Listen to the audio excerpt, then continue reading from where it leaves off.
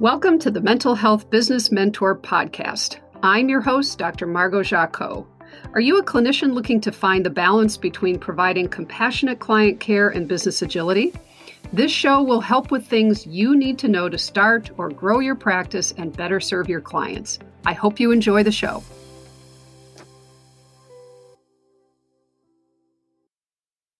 Hi, thanks so much for joining us today. As usual, we have our co-host, Deanna Schoss of Intercultural Talk, and Chris Pertel, our producer. Hi, Deanna and Chris. How are you? Good, Margot. Always so much fun to be here with you. Absolutely. How about you, Chris? How are you? I am doing great. Thank you. That's great. So I always love these segments. You know, I enjoy talking to all of our guests, but we're kind of a little team. We do a lot of work together. So the joy of being able to have these conversations is I think we really know each other. We kind of have a rhythm with each other. So they're very enjoyable as well. So Deanna, what's on your mind today? Margot, I have a question for you today, which has to do with that evil word that begins with an M, and it's called money. Oh, gosh. Okay. Let's talk about money. Okay. Clinicians are so used to the idea of compassionate care and caring for people comes so naturally, but you're still running a business. And to run a business, you've got to be able to make money. So I want to talk about that. You had to go through that own shift yourself as you've been building your business. How did you change your mindset around being comfortable asking for money for the services that you provide? Oh, Deanna, what a question. So, yes, this is something that I have had to work through inside of my own self on a number of fronts. And part of it is being a therapist, and part of it is the type of work that I do and the relationships that I create with people, because that's really what's healing for anybody in therapy is the relationship. And also, I have rent. I have a mortgage that I have to pay at home. I have bills. So I have had to figure out how to balance those out. And I was at a small dinner with a group recently. A woman had come in from Florida. She owns a treatment center, and she was talking about the mission and how much they've sacrificed to put this together. And it's clearly a labor of their hearts at this point. And she asked what I do, and I told her, and she said, "Oh, so you're for profit." Kind of, I mean, you out there, you can't see my face, but it's kind of a sneer, like, "Oh, you're for profit." And I said, "Yes, and I'm proud of it." And she looked shocked. And I thought, my gosh, for profit aren't dirty words. They don't need to be dirty words. So I said to her, and we didn't really have time to get in it, but I said, "I'd love to talk to you sometime about why you have that look on your face as we're having this part of the conversation. I'd love to follow up with you and talk about that." Actually, Margot, you and the person you were speaking with are not alone. In fact, Merrill Lynch did a study and it showed that 61% of women would rather talk about death than money. Oh my gosh. Yeah, it's big. But what's interesting, even just looking at the idea of for-profit and nonprofit, if you look at that strictly from a tax perspective, all that means is your tax structure. Because whether it's for-profit or nonprofit, you still need to be able to make money to cover your nut. There's still expenses and there's still a business equation that just needs to be covered. Nonprofit, the way she was using it, almost means losing money, but you can't do that if you're going to maintain your energy and be able to continue to provide the service. Right. Well, and what it felt like in that conversation with her was that she was speaking more to motivation. And are we suspect when part of our motivation is profit, is to make a profit from a business? So what I've had to do is I've had to really look at how can I really provide the best care I can for the people who work with me, both clinicians and clients and admin staff, you folks, anybody who works with me. How can I provide everyone what they need, still give really good care, and still walk away having enough money to continue to grow the business and to do the things that I want to do in my life, quite frankly? So I think there's something distasteful for some people that we're profiting off of people's suffering. That's kind of the vibe that I get, is we're profiting off of people's suffering. Well, the truth of the matter is we're just being paid for our time. And if we can value our time, the market sets what we charge. Most of us haven't set that number.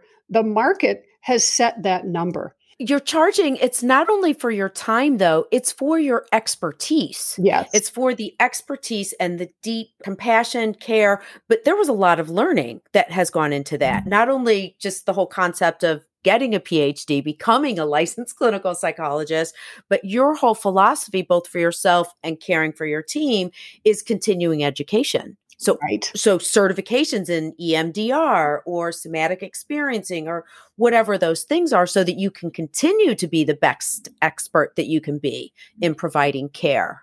Exactly, Deanna. I think that's a really good way to put it, is that the motivation in part really has been, how do we keep providing the best care that we can? And now, as we've grown larger, one of the things we can do is we can provide health insurance for our staff. We can provide a retirement plan for our staff. We can send our staff to all kinds of trainings, as you mentioned. So that for-profit piece, a lot of that does go right back into the practice. But you know what? Even if it didn't, let's say somebody is just an independent therapist out there in the world, and they are feeling a struggle of charging what they are worth. And I'm doing air quotes because that's really tricky, boy, especially for women. I think we struggle with, I'm supposed to be caregiving, and what is my worth? How do I determine my worth? Also heard just recently, it's a woman, Marie Hale, who is all about empowering women. And I am focusing back on women because women tend to have the harder time of asking for what they're worth. That's right. Yeah. And her analogy for money, she said, money's just a piece of paper. Think of it as energy. And so if you're constantly giving, but not getting any energy back, you get depleted. And that way of thinking of it twisted things a little bit to that. Well, of course you need energy back. Of course you need to refuel yourself to be able to provide services to others. Exactly. I think it's about being okay with asking for money.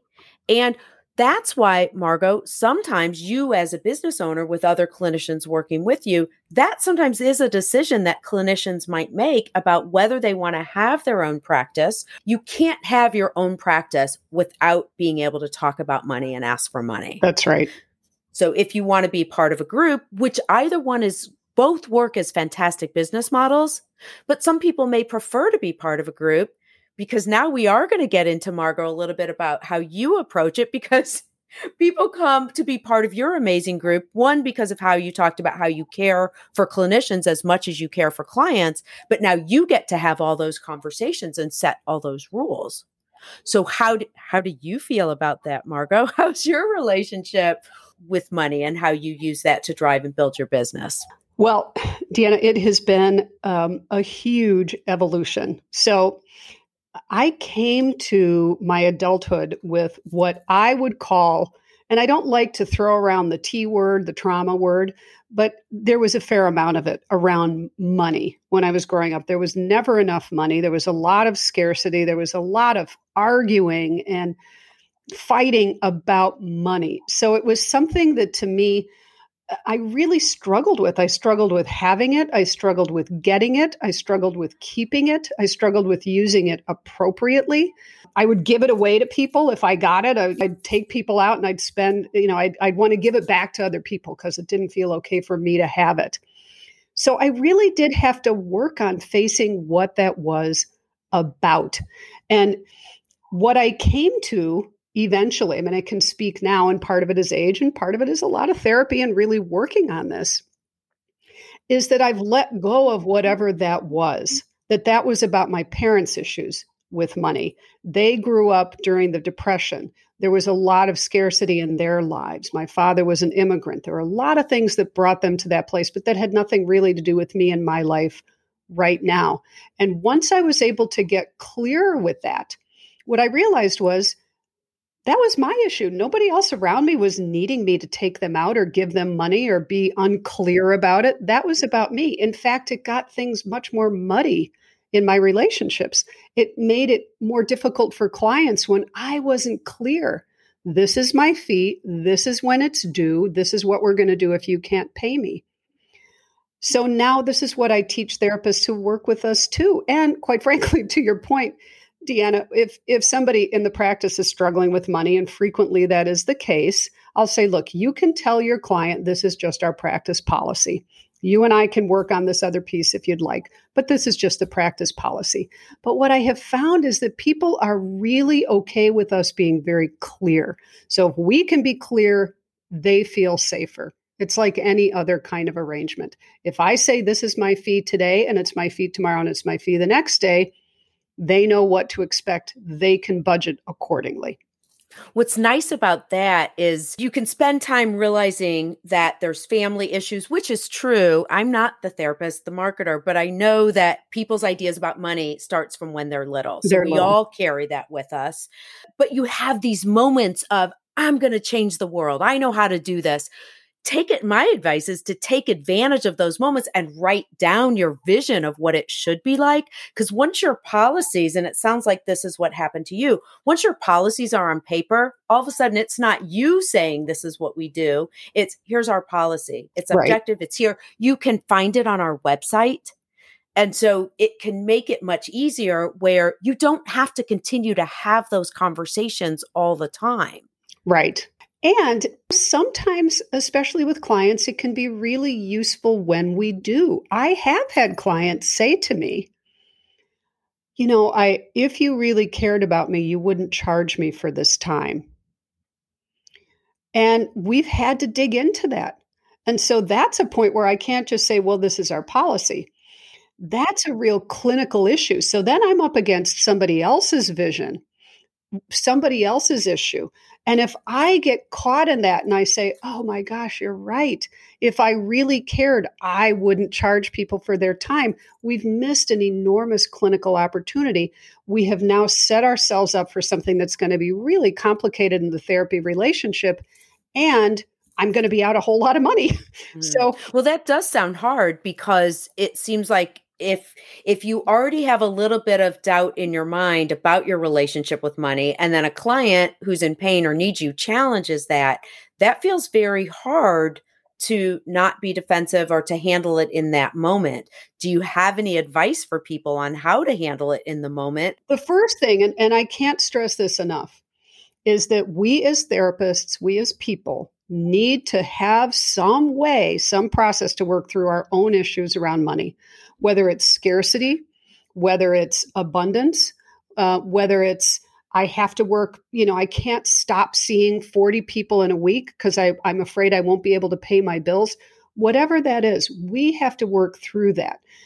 So that's the place to start, is we have to work through that. Another one that people get stuck in is, as I mentioned, they feel like they're not really being compassionate if they actually charge people for their time, or they'll slide their fee randomly. They don't have a system, a grid that they work from. So my suggestion would be, first of all, if you've got issues around money and you're struggling about collecting your fee, or you're struggling about hiring on other services that you need because you're afraid you have to pay for them and you're worried you're not going to have enough money to do that, you really need to work through that. That's number one.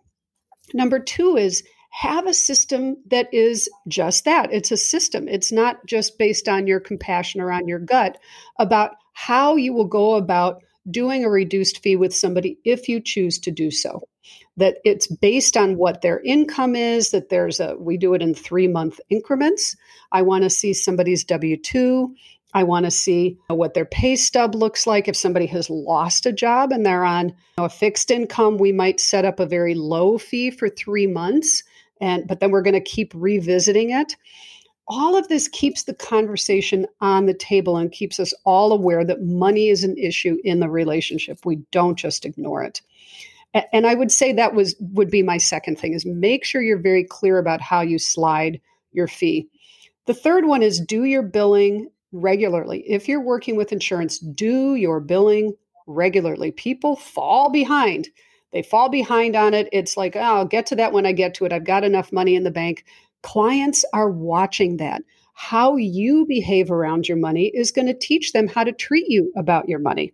So if you do your billing regularly, they're going to understand that this is something that you take very seriously. So these are all boundaries within the relationship that have to do with money. That last one is really important for two things. One, if you don't send a bill, you will not get paid. That's right. So that's actually critical.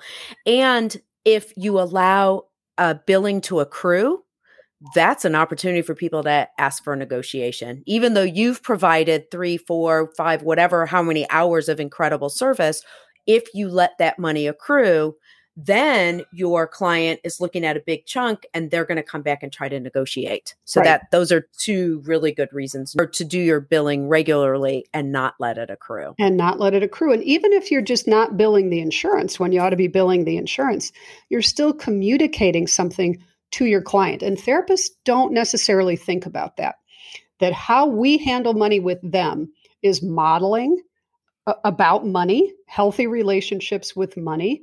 And it's also communicating what this relationship is about, because clients can forget that. They can forget that this is really a business relationship. And I can care about somebody very deeply in a business relationship and keep it a business relationship. So it helps you with those boundaries for sure. I would like to add one more thing to this. I know even in my own business, when it comes to billing, setting fees and things like that, there are people who I know who are just better at than I am. Mm-hmm. You know, I have one person I know, he always gets top notch for his billing, or people who are not afraid to have those conversations. I like having those people on my speed dial. So if I'm about to have a conversation and I'm nervous, I'll just call them and be like, here's what I'm thinking of charging. What do you think? Yeah. And so that's nice to have that mentoring, that coaching, even if it's in those little snippets, just to get me geared up right before I have that conversation. That is so helpful. It's very helpful. And Deanna, I didn't mean this to be a plug for the consultation and coaching that I'm doing for practice owners, but I'll tell you, it is one of the things that many of us have conversations about. And I make sure that I bring it up. What is your relationship with money? How are you with collecting your money? Because I can't tell you how many people are out there providing the service, not getting paid. So I think as we just illustrated a lot of the reasons why that's a bad idea. So folks, make sure you're clear about your relationship with money. If you have some things that keep coming up for you, get some consultation, some supervision, some therapy around that to get it out of the way and be very clear about your policies. Well, Deanna, thanks for asking that question today. You could see the look on my face. It's nobody's favorite conversation to have, I don't think, but I'm hopeful that this kind of information other therapists can take and start to work through their own resistance around getting paid. So folks, get paid what you're worth. Thanks so much for joining me again today, Deanna. As always, Chris, thank you for your wonderful production assistance. I look forward to talking to all of you again another time. Be well. You've been listening to the Mental Health Business Mentor podcast with Dr. Margot Jacot. If you enjoyed today's show, please subscribe so you don't miss an upcoming episode, and head on over to the mentalhealthbusinessmentor.com website for resources and additional information. Thanks so much for listening, and be well.